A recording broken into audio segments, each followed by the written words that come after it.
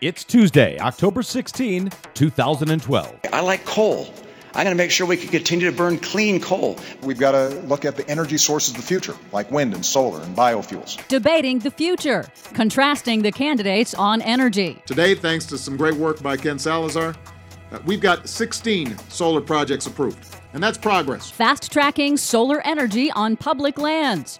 Car battery maker goes bankrupt. Plus, it's official. September 2012 was the hottest month ever. Ever? Yes, ever. All of that and more straight ahead. From BradBlog.com, I'm Brad Friedman. And I'm Desi Doyen. Stand by for 6 minutes of independent green news, politics, analysis, and snarky comment. We do not need alternative energy any more than we need alternative lifestyles. It's Adam and Eve, not Adam and wind turbine. This is your Green News Report. Watch that blade, buddy.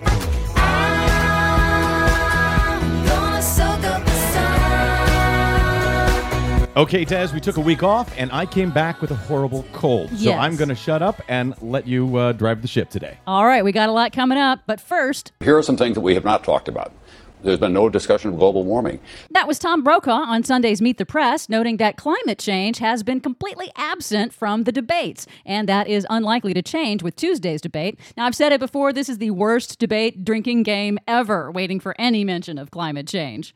But that doesn't mean that there's no difference between the candidates. In the last 4 years, President Obama has mentioned the need to address climate change only a handful of times and has done little on reducing emissions. But GOP presidential candidate Mitt Romney, on the other hand, has completely flip-flopped on climate change. As Massachusetts governor, he signed on to the Northeast's Regional Greenhouse Gas Initiative. But now he says he doesn't even know if global warming is human cause. But the biggest policy contrasts between the two candidates are on taxpayer energy subsidies. Romney said in the first presidential debate that he would consider looking at maybe reducing taxpayer subsidies for the oil industry. If we get that tax rate from 35% down to 25%, well, that $2.8 billion is on the table. He said he'd consider it, but the only specific cut he's promised so far is to fire Big Bird. But hey, at least he's specific on something. Romney also promises to eliminate federal support for our domestic clean energy industry and increase drilling offshore and on all public lands. In contrast, unlike the millions of acres of public lands already devoted to oil and gas drilling, there were 0 solar projects on public lands prior to the Obama administration. In just 4 years, Obama has approved 16 new solar projects. When I took office, I said, why not give these businesses some access to public lands that aren't otherwise being utilized? At the time, there wasn't a single solar project in place on public lands, not one. Today, thanks to some great work by Ken Salazar, we've got 16 solar projects approved, and that's progress. And yet, if some politicians had their way, there won't be any more public investment in solar energy. There won't be as many new jobs and new businesses.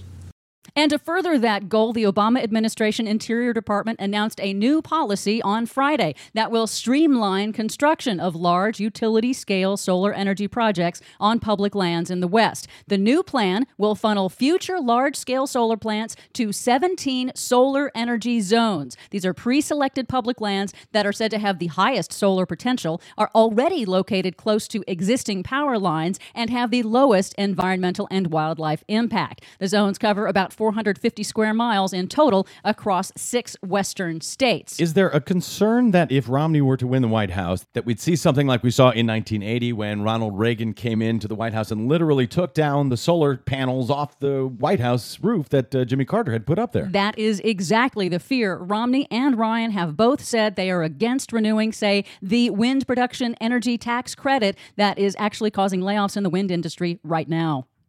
Consolidation is hitting the U.S. car battery industry. Innovative lithium-ion car battery maker A123, which used $132 million in grants from the Obama administration Department of Energy, has filed for bankruptcy on Monday and was immediately bought up by U.S.-based global auto supplier Johnson Controls, which says that both of its Michigan factories will continue production. The right-wing media is already pouncing on this. The good news is those jobs remain in the United States. And just a reminder, the planet doesn't do politics or pay attention to debates. It's official. Last month, September 2012, was the warmest month ever recorded on the planet. That's according to the National Climatic Data Center's monthly report. September 2012 is tied for warmest month ever with September 2005. Remember, that's when Hurricane Katrina hit. I'm totally going to fire Big Bird.